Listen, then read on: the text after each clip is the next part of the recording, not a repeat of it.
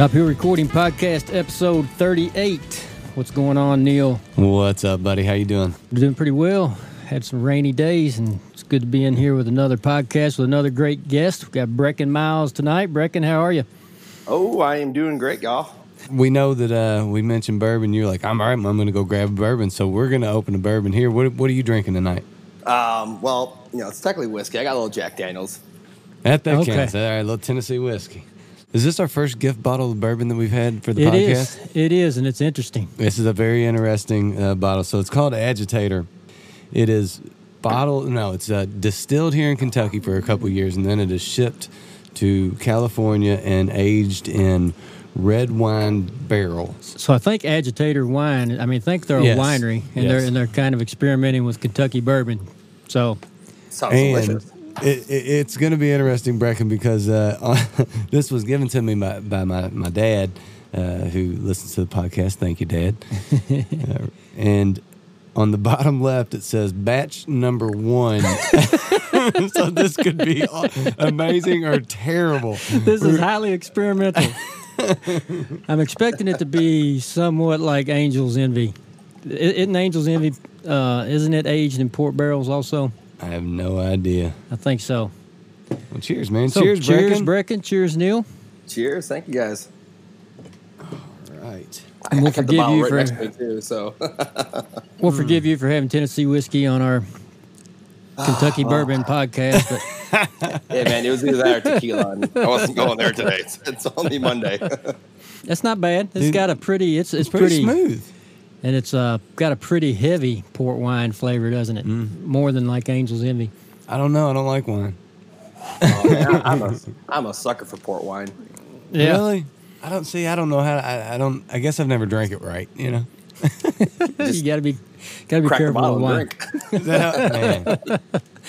It's in the house a lot, but I just never. Yeah, your mom's a big wine drinker. Mom and my wife loves it, and I just never got into it. And she can never hide her wine drinking because her teeth turn purple. My mom? Yeah. Oh, goodness. Brecken, why don't you start us off with telling us a little bit about your early musical life? Where did you first get into music, and when did you first realize that music was going to be an important part of your life? So music started out, I was a middle child of 3 kids. My dad always played, and he wanted one of us to actually start picking up the guitar and playing. So I got into it when I was about, 10 years oldish. And I watched him play in bands all my life. And, so it kind of went down the story. If you guys ever read my, bio, I always kind of joke around there as well. Because, my first song I ever learned was on a Fender Stratocaster. And my dad had given me this Marshall half stack I had in my bedroom, right? He was a 10-year-old kid on a Fender Strat, like a Marshall half stack. Oh, man, what a way to go. Absolutely. So I started out learning the intro chords to Country Roads. And so, I would come home from school every day, and I would just play this nonstop. And finally, probably after month 1.5, he got home from work one day, and I don't know if he just had a bad day or whatever it was. He walked in my room. He's like, "Damn it, boy, I learned a new damn song or stop playing guitar." All right. So from that point on, I started getting more into AC/DC, Styx, some more just kind of learn how to read tabs and going from there. But it actually wasn't until, so all of us, all my brother and my sister as well, when we turned 12, we got our first boombox. For everybody who doesn't know what a boombox is, you put a CD player or CD in there and you let the songs go. And actually, in our days, we put cassette tapes in them. Not your day, bro. I'm a CD guy. 45s. So I got my first ever album was Garth Brooks' No Fences, and that's kind of was like, oh man, this is some good stuff right here. But it wasn't until I went to Summerfest in Milwaukee, Wisconsin. It's the world's largest music festival, and I saw Kenny Chesney. And it had nothing to do with the music at all, man. It was just, here I am, this little maybe 15, 16-year-old kid walking around with all these beautiful women in Daisy Dukes and cut-off shirts. I'm like, I can do this. So Kenny Chesney, so did you after going to the concert and seeing the music, reaction from the music, did anything in the music and his performance or any of his songs capture you or at all, or was it just about this is a pretty cool visual? It was the songs in general were they were awesome. It's Kenny. Let's be honest. Yeah. But he put on a great show. The big lights. It was just one of those kind of things. I'm like, that's what really. I mean, Garth Brooks is what turned me on to country music with like the storytelling, because it reminded me of growing up listening to Jim Croce, James Taylor, like those singer songwriter guys, and Garth had those stories in there, and then Kenny did the same kind of thing, but he had. For me, it was just that summer vibe, kind of poppiness sound to it as well, where I was kind of like, man, this is some good stuff. And so that's kind of where I started focusing then on the country music aspect of things. So how old were you when you went to Summerfest? Man, I think I was like 14 or 15. So you had already been playing guitar for a little while at that point. So I was a little, I consider myself a little punk skater boy. I still played sports and all that stuff, but I was into Blink-182, Sum 41, Smashing Pumpkins, Ozzy Osbourne, these heavy kind of riff stuff. Again, I'm playing on an electric guitar. And if you got a Marshall's half stack, man, that's what you're expected to have. Yeah, I mean, come on, bro. Rocking it. So after it was hilarious too, because I was telling a buddy of mine the other day that when I would get in trouble, my parents didn't ground me from TV or video games because I never did that to begin with. They would literally take away my guitar. Ooh, wow. So I was like, this is game over. I better not mess up anymore. They knew how to get a response. That's right. So did you have an acoustic guitar already at this point, or was that like, hey, Mom, Dad, now I need an acoustic? We did have an acoustic laying around. It was an acoustic electric. It was a very small body. I think it was called a Vantage. And so that's where I it still had that electric feel, a little tighter strings to the neck. And then it wasn't until maybe about 19 when I really got my first acoustic guitar. People don't realize the difference between an electric and acoustic and even a classical guitar is the neck sizes are a lot different. So now you're having to refigure out how to play certain chords because your hand is not wrapping the same way it was before. And you're going back to the days of hand cramps and especially going from electric to acoustic, fingers hurting and everything. Deeper calluses. Yeah. That's the hard part, man. You lose if you don't play for a little bit, you lose those calluses. You go back and play a 4-hour show. You just look out your hand, you can see every indent to where the strings are in your fingers. God, this hurts. And that last set, man, you're almost crying through the songs. Just all right, I'm gonna do it. He's but it's really gonna hurt. feeling his music this set. He's into it. Yeah, give me the electric. Yeah. Even in the transition before going listening to country, were you doing any writing as a kid at all when you were going through that phase of, harder music and the Blink-182 and everything else? It was about, I had to be about 17, maybe 18, because it was my first year of college.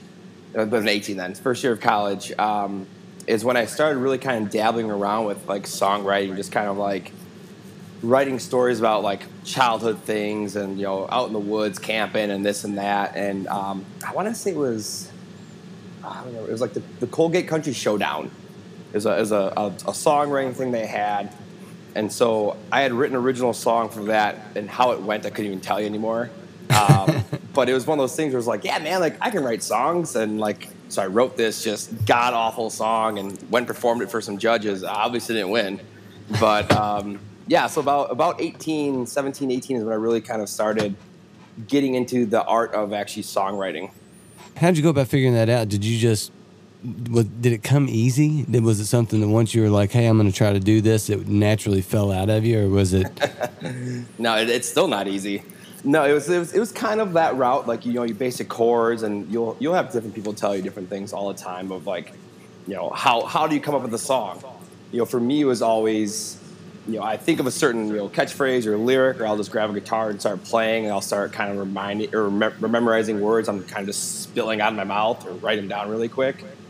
But it really wasn't until I started going to Nashville and writing with my publisher and different artists down there that I was actually able to really hone in the phrasing and the actual artwork of writing songs. Was that Melissa from the start? That is Melissa from the start. How long has that relationship been? I think we're going on either 6 or 7 years now, I want to say. Oh, wow. So you guys have been together since like the Sandbar EP. Yep. Exactly. Okay. Yep. It was funny too, because I was actually just talking to some people the other day, and they're like, "Well, how'd you get into this?" And my whole thing was like, Facebook at that time, 2007 is really kind of like started taking off for me, entering into college and whatever else. So my now wife, when I was just dating her, she was running this like little program called like In It for Love or something like that. And it was at this random bar in Milwaukee. I think I was like 21 at the time. And so she invited me to go while she was working. So I sat down at this bar stool by myself, just being a socialite anyways. And this lady sitting next to me, and I just strike up a conversation with her. And she's like, "What do you do?" And I'm like, "I'm a musician. I play. I do this, And she goes, "You need to look up my friend Melissa. She's a publisher out of Nashville. It's, I don't know if she likes me saying this or not. It's Hulk Hogan's niece, like all these different things." I'm like, "What? What? Hold on. She didn't tell us that. That's hilarious. How did she leave that out of the podcast? She didn't want. Hulk Hogan. Now she's going to kill me." Nah, we won't tell her. So Don't listen, Melissa. Yeah, so I literally just sent her a Facebook message like, "Hey, Melissa, I met your friend, blah, blah, blah." Like, "Hey, I sent you a message, and I'm like, I met your friend, and blah, blah, blah. I'm like, I'd love to come down and write with you sometime." And her response literally was like, "Hey, my friend's awesome. Glad she introduced you. If you're ever in Nashville, look me up, and we'll figure something out." So I literally just decided one day, me and my old guitar player, just like, "You know what? Let's go to Nashville." And, just got in the car and drove down, and wound up also meeting a guy back in the day named Bill White. He used to be a radio programmer and a radio like personality in Milwaukee, and so stayed in contact with him. And so he was actually my first write ever in Nashville, was with that guy. And then went right from him over to Melissa, and then we just hit it off and been together ever since. So awesome. was the Sandbar EP, was that country? Yeah, so Sandbar EP is it's country. It's not really the newer like Sam Hunt kind of country stuff, but it has that, I don't know how to really describe, like the marketability of still country music. With the, my whole thing is still trying to write those songs like they're storytelling. And it's funny because you mentioned this, Sandbar, the EP, that song that I wrote, it was with me, my old guitar player Judson, and Bill DeLuigi. And my wife grew up in Dubuque, Iowa area. It's actually Dickeyville on the other side of the river. And she kept telling me about how they would go to these sandbars on the Mississippi River where they would just get into a boat, they'd grab a cooler, and they would literally just drive down the river and find a sandbar and run the boat right into the bar. And they would just like build a fire and hang out and party. And the next day they just drive down farther and do it again. And I was like, so that's a sandbar. And so I actually wrote that song never knowing like what it, experiencing it myself until I did it. I was like, man, I hit this spot on. I would actually like to listen to a little bit of Sandbar. I've listened to all this, everything, by the way. And I do have a question. Liar Out of Me. So you did that song on that EP, but it wasn't released till 2018. And it got, some pretty good play and traction. And it's a killer song. I'd love to listen to that if you don't mind. Yeah, sure. Go for it. Hell yeah.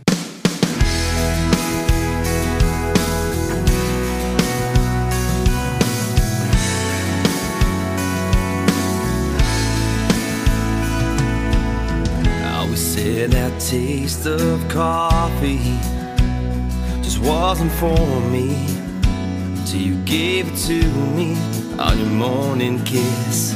Always said I hated that music till you danced to it, and now I love it, I must admit. Yeah, girl, you got me wrapped around your finger, baby, saying things I never say. I'm eating my words with the love we make. And now you got me thinking it's kinda nice jumping off the deep end. I'm everything I swore I'd never be. You made a liar out of me. You made a liar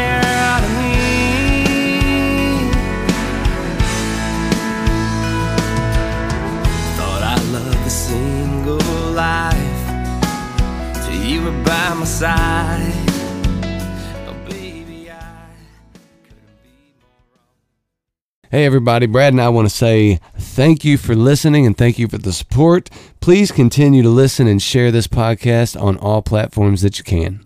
And if you'd like to support us monthly, we're set up now where you can go to anchor.fm/Top Hill Recording, hit the support button, 99 cents, $4.99, or $9.99 per month. Any amount would be greatly appreciated. Now back to the podcast. So the history behind that song is, all the songs on that EP, starting from One Man Gypsy Show. One Man Gypsy Show is like my really first ever solo write. And it's all about, like, you always hear the influences of Megan throughout each one of these songs. And so Liar to Me came about. There's me, Melissa, and our buddy named Kenneth Duncan. And we sat down and kind of had this, idea of you made a liar out of me. And it kind of went through the fact of, like, different things along the lines. Like, when I first met Megan, I hated sushi, right? Like, couldn't stand the stuff. I wasn't a big coffee drinker, like, all these different things. And just in general, going through life and trying new things. I came back, I'm like, wow, you made a liar out of me. Like, I said I'd never do it. I did it. It's great. I love it. Cool. That's kind of how that whole song just kind of developed from there. So 2018, I read that you were in some type of Nashville competition. Was that a songwriting competition or? Yep, Nash Next competition. You ended up as one of the top finalists. Can you talk about that a little bit? Yeah, so we did a buddy of mine who I met years ago, his name is Sam. He's from the band Radio Romance, and they had won it the year prior to, and I was like, man, this is a cool little thing. Let me try this. And so they have different stations that are all like, I want to say it's like the Nash Icon stations, all around the country, and so local artists submit their songs, and then it goes to a panel. If you win the local, you go to regional. If you win regional, you go to nationals. So I was fortunate enough to make it to top 10. Got to play on stage, and then, unfortunately, I didn't win it. It was an awesome experience itself. The song we played there was Something About Ya, which is also on that EP as well. But we come to find out after talking to some different judges and stuff is that, like, we were right there in contention. It was just how it all kind of played out. Like, pretty much I took second in the nation for the songwriting competition, which was still pretty cool. Pretty cool breaking right still. That's amazing. Hell yeah. Nothing wrong with being second best in that crowd. No. And when you have, like, Dan Huff and Cindy Watts and Terry Clark and them saying, like, that's a badass song. I'm like, hey, yeah. And you shared a stage with some pretty big names. Yeah, over the years, I've had a phenomenal opportunity to play with a bunch of different artists. A lot of it's been up in, like, the Illinois, Wisconsin area. Everything, Brad Paisley, Kit Moore. I think Kenny was on there at some point as well. But, we were, like, obviously still being an opening act. But it's still cool to be able to go in there and see all these guys, how they set up, and, the 100 semis they have rolling in. And well, that's probably a pretty good education just for the next step, Oh, absolutely. I mean, it was a great time. I think the coolest people that I met was Brothers Osborne. Oh, yeah. And then Brad Paisley rolled up in his. I don't know if you guys have ever seen it or not, but he did at the time have, it was a Prevost bus, but it was Cadillac. Like, so all the Prevost signs off it had, like, the Cadillac symbols on it. It was like jet red with, like, the black stripes, and, like, it was the sickest bus I've ever seen in my life. Oh, I bet there was not an expense spared on that bus. Peyton rides around in that now. I bet you can go number 2 in that bus.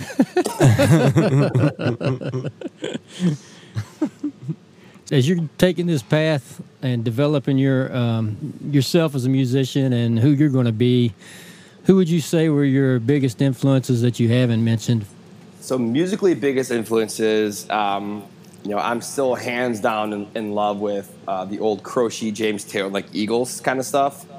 If people always ask, like, what do you listen to? I'm like, I really don't listen to a lot of country music when I'm, like, actually listening to music.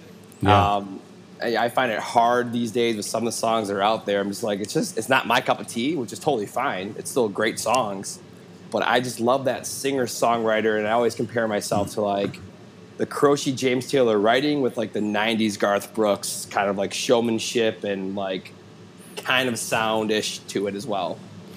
Yeah, you're kind of touching on something that I wonder about a lot, and especially not that you have like an old school sound or anything, because like you said, you just kind of defined your style in a lot of ways. But with country music moving so far away from what has always been traditional country music, how do you adjust? I mean, do you not and let it come back, or do you don't want to change yourself as an artist to adapt to something that you necessarily don't believe in? But how do you approach that? Man, it's kind of funny you say that as well too, because for anybody out there listening who's a songwriter and stuff like that, it's literally what it comes down to is if you were trying to write a song and be like a Luke Combs or somebody on the radio right now, you're already behind the ball. Yeah, you need to come up with your own new kind of uniqueness sound. I mean, you think about like when Al Dean came out, he had this like rock kind of sound. And like my new favorite artist right now, I guess newcomer artist, is actually Hardy. Hardy, some of his songs, like, man, he's bringing some like, I don't know, like Motley Crue, like Slayer kind of like licks into his like country songs. I'm like, wow, man, he's bringing like rock right into this. So it's that uniqueness of trying to find your own little niche to separate yourself from everybody else. So I think to answer your question is like, I just try to, just stay true to, my kind of style and how I've always kind of been. And hopefully that will, eventually be the next little curve. If that answers your question. That's always, yes, it does. And it always seems to be, especially with, music varies so much, but inside country music in particular, it seems to have varied so much in the recent past that as an artist, I just figure that's always got to be the transition. You're right, like you say, if you're going to even start doing Hardy now and you're going to be late. You've got to be true to yourself, and I just would find that sometimes hard, and I got maybe discouraging that to garner the attention and the stuff. It doesn't necessarily come down to writing the best song or playing the prettiest melody. It's just, I guess it's a lot of what you talked about when you said, seeing the big show of Kenny Chesney. He's amazing and he writes amazing songs. This has nothing to do with Kenny Chesney, but there is a big show aspect to country music, it seems like, these days. Oh yeah, I mean, and honestly, I always go back to kind of Garth Brooks with this stuff. You look back at his like early '90s. He is the guy who brought like pyrotechnics and a rock show to country. Before that, these guys just had blanketed, beam lights kind of shine down, flashing here and there, just stand up there, tipping their cowboy hat and saying, "Oh, hello, little darling." Now this guy's running around doing jumping jacks, doing the splits, diving into crowds and stuff. Yeah. And he brought that like rock aspect to it. And that's what you see nowadays is like everybody has mimicked that thing, and it's just who can do it bigger and better now. I saw a couple classic country music singers back in the day. Probably, I would say, late 90s. It was, and I'll mention, I don't care. They're never going to, come looking for me. Alan Jackson and George Strait, and they're amazing. And song after song after song after song was amazing. But it was the most boring concert I was ever at in my life. It was just like, there was no entertainment aspect to it at all. It was strictly, I hope you're here for this music. Yeah. Yep. Then now I'm thinking of, I've seen Brad Paisley. I've seen Keith Urban. I've seen these guys and Carrie Underwood and these that put on the show along with the music. And it I guess it really does make a huge difference that has to be part of it now. That has to be part of the package. And it sounds like, Brecken, it sounds like you really enjoy the live show. So I was sitting here thinking while you're talking with 2020. Well, let's go back before 2020. How many shows were you doing a year before we got hit with coronavirus? Man, I think my biggest year ever was like almost 176 shows. Wow. And that's between full band, solo acoustic, anything from like just me and my guitar up to a 5-piece, 6-piece band. We were playing over in Pittsburgh and down in Charleston and Colorado and everywhere. And then, 2020 hit, and since what it really hit us at, like May? Really March. Kind of smacked April. Us. Yeah, March. So from March to like maybe like end of June, early July, because my last full band show that I have played this year was the 4th of July and it's only because the bar owner refused to cancel. And so we had this whole kind of like 4th of July COVID party in this little town, middle of nowhere in a parking lot by his bar. Like we went on the back of this like semi trailer and just rocked out. And people came out. They had fun. They kept their little distances and stuff. But if you get into the smaller towns, they don't really care anyways. Yeah. And that's what kind of kills me right now, because I enjoy so much the camaraderie of the band. Like we're always like joking with each other on stage. We're pointing people out in the crowd and like all the kind of fun stuff that goes along with it. And don't get me wrong, I enjoy playing, acoustic shows and still getting to interact with people. But there's just something about like the whole band sound and just playing that with like lights flashing and just every harmonies and everything. You just can't beat it. Well, and you just released, Megan, the single, and you really can't do anything to follow it with any type of tour or support it by playing. You really are kind of handcuffed right now. Man, that's it too, because a lot of the shows that I am still playing are like, it's been a lot of like private backyard party stuff.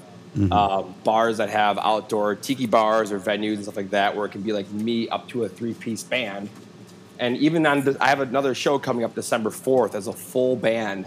And 2 of my band members are like, dude, like, we're not going to come play it because, like, we just don't know where this is going to be at. We're still kind of scared of it. I'm like, well, not to, go out there and be all crazy. Like, I'm not going to keep myself, like you said, handcuffed. Like, I'm still going to go out and play a show because I want to play a show.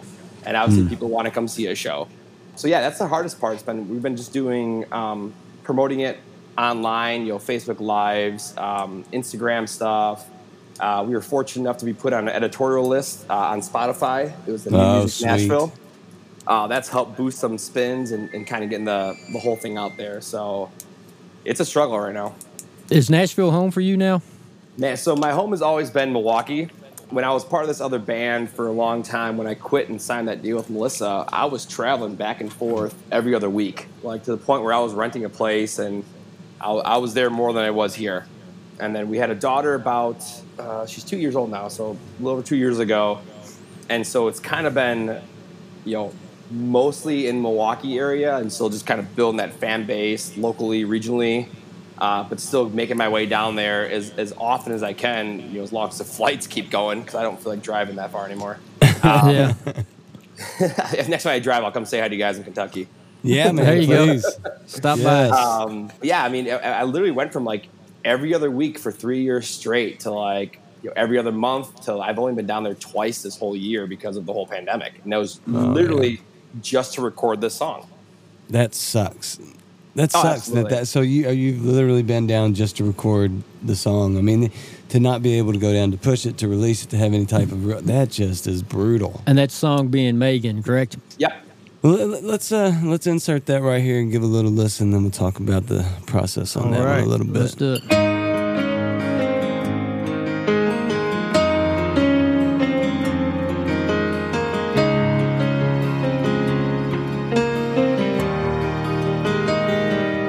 I'll just start with my heart. It's where it all began. The day I laid my eyes on you, I found my best friend. And now here we are. You've got one hand on the door. I was the guy who made you smile. Now you can't take no more.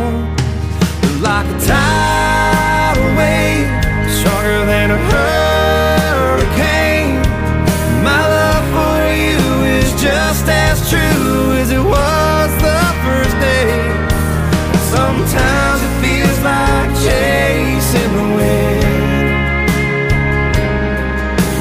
trying to hold on to you, Megan.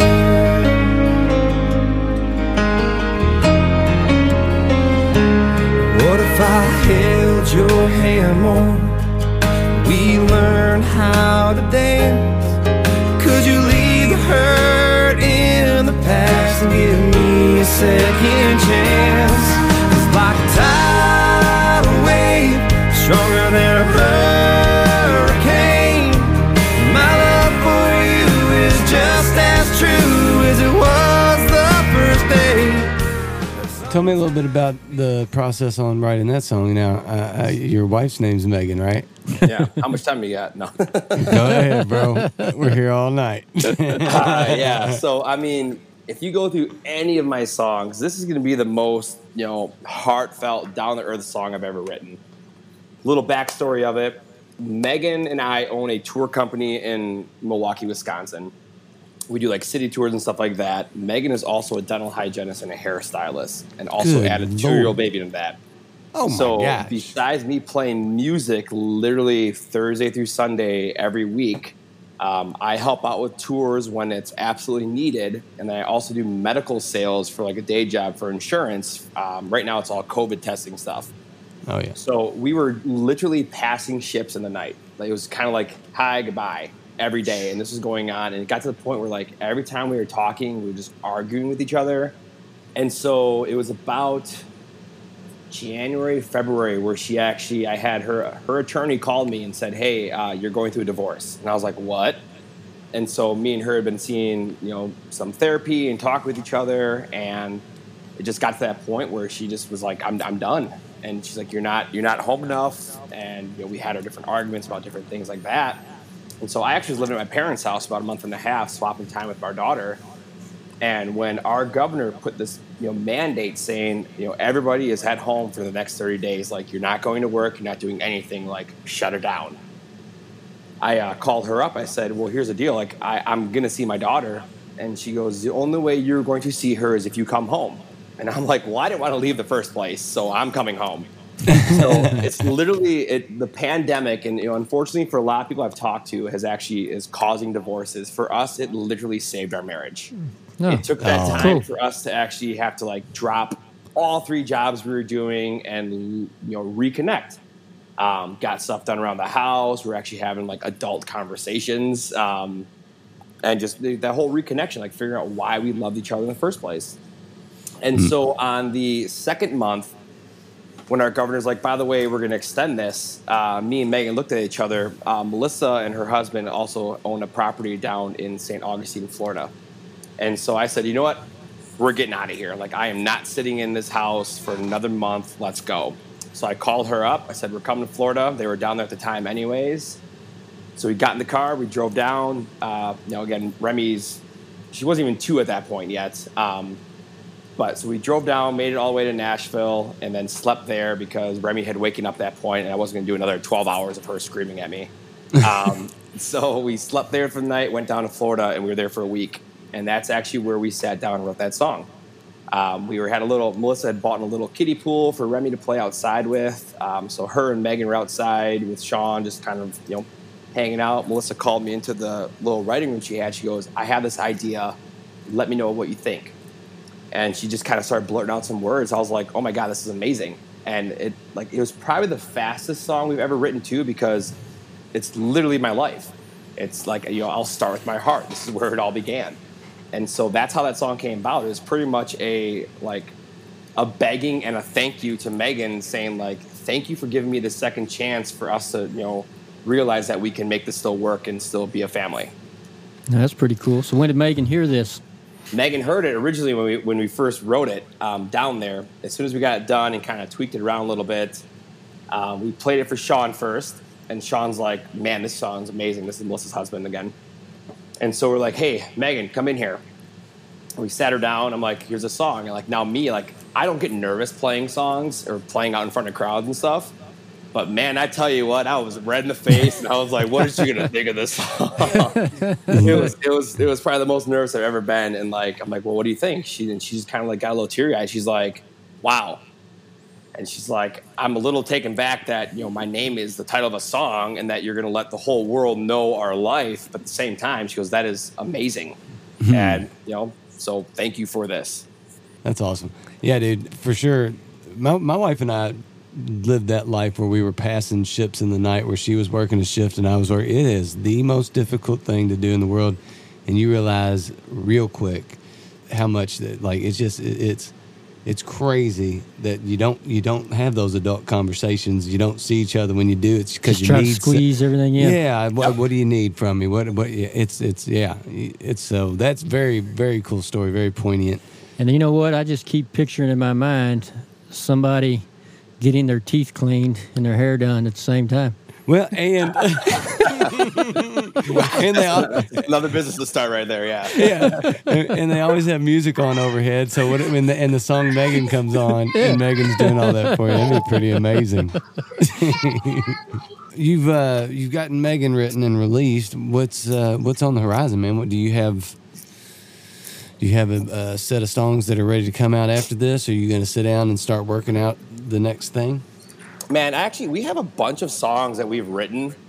The hard part is, with quarantine again, it was like, oh yeah, there was no way of getting into these studios and recording because it's like, even this last song, these musicians were just like, hey man, good to see you, all through a plexiglass window. We're not shaking hands, not doing anything. It's finding that time and finding these musicians who are, I guess, willing to come in and actually record stuff. And, kind of back to what you guys were saying earlier, is like, being in Milwaukee, I mean, the technology these days has been an amazing thing. All because, I can be here and I can, write songs. I can do like Zoom meetings with different writers and we can write it right face to face online. Like, I don't have to be exactly in a room with them. And even a lot of these guys in Nashville too, like, they'll record their section at home and they'll just send the file over to the producer and then they'll just do it that way. So it's kind of cool. So I guess the next goal, I want to have a whole album come out. I have about 8 or 9 songs ready to go, so I want to get up to 12. But right now we're just kind of focusing on this song and seeing what we can do with it, and hopefully it kind of breaks open that door for us. Thinking about songwriting, and you mentioned writing that song with Melissa. Do you do your writing mostly collaboratively, or do you prefer solo, or do you prefer one to the other, or what's that look like for you?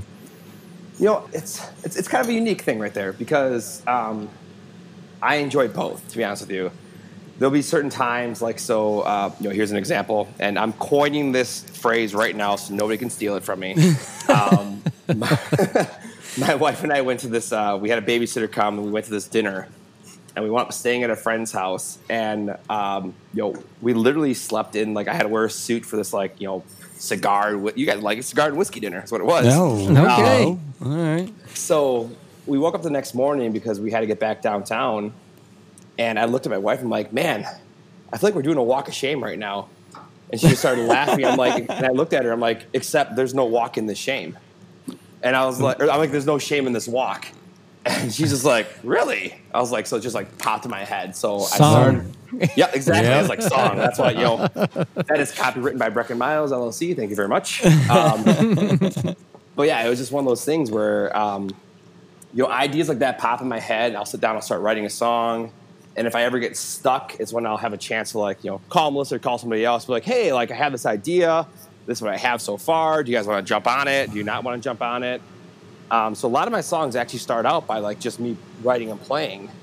And then I'll always have the opportunity to bring somebody in, and then we'll obviously schedule different times to write with other artists as well. I was just getting ready to ask if you scheduled your songwriting, or if that was something you just did when it came to you, or. So a lot of stuff is when it just comes to me, I'll sit down with the guitar and I'll just start playing and doing stuff like that. But there will be certain times that we'll actually schedule with different artists to hey man, we're going to knock out 2:00 today, and go from there and get her done. I think I'm the best one verse, real good chorus writer, and then I can't write anything after that. I'm just going to start sending them to people and be like, hey, you want to finish this crap for me? Yeah. I think it was Don Helly that said it, say a word, get a third. So you're good. Just, write the hook and you're a third of the writer. Perfect. Well, Neil, we've been talking about starting a Zoom songwriting group. I know, but I'm right here. Well, I'm just we were going kidding. to include a few others. Well, we need somebody that can finish your ideas. I know. No And kidding. that's for me personally, that's kind of the kicker too. Is I can start and finish songs, but when it comes to choruses, I just draw blanks. Because you think about it. You think about a song. It's the intros or the verses, it's telling a story, and then the chorus has to make the story make sense. Then you always have the bridge, which is a story within the story. And so I'll get to that point. I'm like, I don't know what to say here. Let me call somebody really quick. Call Neil next time. Hey, man, let's work together, Brecken. I think I got your chorus, and you can finish the rest of the song. Done. There you go. I had one more thing I wanted to bring up, and just kind of happened by accident when we were setting up this this meeting and this podcast recording. We got some emails crossed, and it looked like from the email that you're pretty involved with a nonprofit. Oh. Yeah, I remember I responded. I was like, "Oops, sorry guys, that's not to you." My bad. Yeah, so how did that come about, and what's your involvement with that? Man, so Generations Against Bullying is what it's called. They are a phenomenal organization. It came about, actually, the lady herself who kind of started it, she is friends with my mom. And so my mom and I were talking one day, and she's like, hey, you should really look into get involved with a charity. And I've always looked, and my wife and I have talked about different charities in general, what really strikes home with me. And so for them specifically, it was because, I think at every point, somebody in their life was actually bullied. And they can say they weren't, but at some point, somebody was called a name they didn't like, and, it affected them a certain way. For me, when I was a kid, I was always on a little bit of heavier side. And so people would, tease me for my weight. And so that got me into hey, man, I'm not fat. I can do this. And so I would start working out more. I got into sports, got into athletics. And I was able to channel that kind of stuff also into my outlet was playing guitar and singing and doing that. So what this Generation Against Bullying does is they actually go into different schools and have different things all around. And they're branching out to go national right now. And they are bringing bullying awareness to the general public and our younger generations, because there are so many deaths and suicides or kids that are starting to use harder drugs because they have nowhere else to turn because of the bullying they've gone through, like online bullying, face-to-face bullying, being picked on. So my whole philosophy, if you guys ever get a chance and look at the back of my guitar, it says be happy, because you only have this one life. Just love everybody. Even if somebody's a little different than you are, we all make up our own uniqueness. So there's no reason to make fun of somebody for what they have going on that you might not have. I think that's a great cause, and I think it's more critical now than ever. When we were kids, if I had someone bullying me at school, I could avoid them. And when I was gone from school, it was over, and I hung around with people I liked. And with social media and everything we have now, and even games. There's no games. Yeah, there's no getting away from it for some kids. Nope. That's exactly it. And it's so sad, the ages you see sometimes. It's hard to even imagine a 7 or 8 year old kid ever even contemplating or following through with a suicide because of something like that. Yeah, it's sad. That's what I love about this organization, is that they are literally going in, and I've had an opportunity to go into a couple different schools, and we talk from elementary kids, middle school, and high schoolers all on the same day. And, I brought in, obviously my music aspect of things. They actually had one guy who, I wish I remembered his name now, but, he was bullied to being in a gang. And he actually spent time in prison for, robbing and killing somebody, all because it was a gang initiation. And he was bullied into being a part of that. So, for me, it's awesome to be able to go in there and just kind of tell these kids, off the bat, who here has been bullied? And we're don't be afraid. All of us adults on stage, we raise our hands, we've all been bullied, which then gives these kids this confidence, being they kind of slowly put it up, you're being called on by a teacher, you don't really want to answer the question. So they throw their hands up, and we start talking to them and being hey, you're always here. Reach out. Here's my email. Here's my Facebook. Whatever. Let's chat. That's a phenomenal organization to be in, man. That's awesome. That is awesome. So before we get off here, Brecken, our listeners who want to follow Brecken Miles, where do they go? BreckenMiles.com, and it is spelled just like Colorado, Brecken, and it's Miles. That's my webpage, Facebook, Twitter, Instagram, Snapchat. Every handle is just Brecken Miles, so it's super easy to find. Even my email. You want to email me? Throw an @Gmail on the back of that name, and here you go. There you go, man. That's full access. Do not give your phone number. No. That's 8675309. There you go.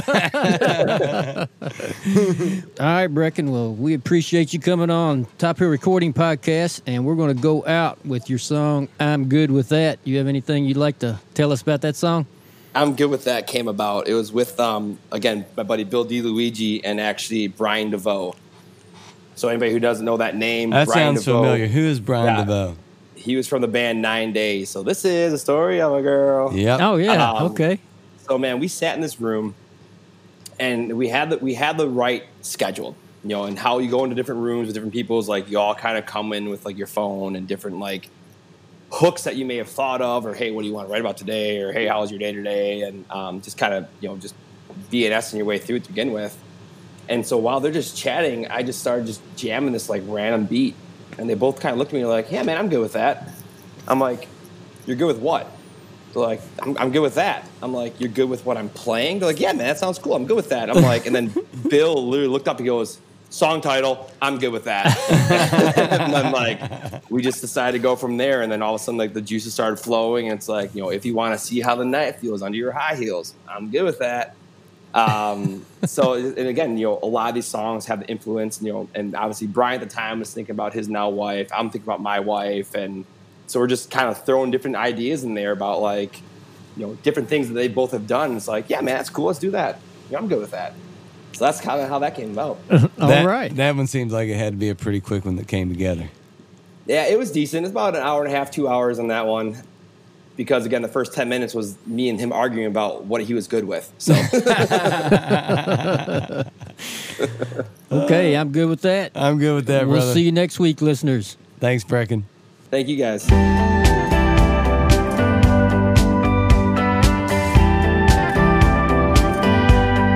If you want to see how the night feels under your high heels, I'm good with that. We can turn all the lights down, dance you around this house, I'm good with that. It doesn't matter which way it goes, we'll take it fast or take it slow. Get your you and me on, whoa. Tell me what your heart wants. I can't get enough of you, holding you, loving you. Kiss me and I'll kiss you back. Hey, that's what I'm here to do, and I'm good with that.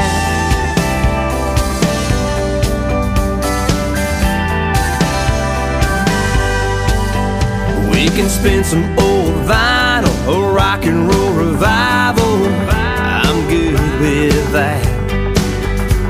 Or we can kick it country like Neon Junkies, I'm good with that.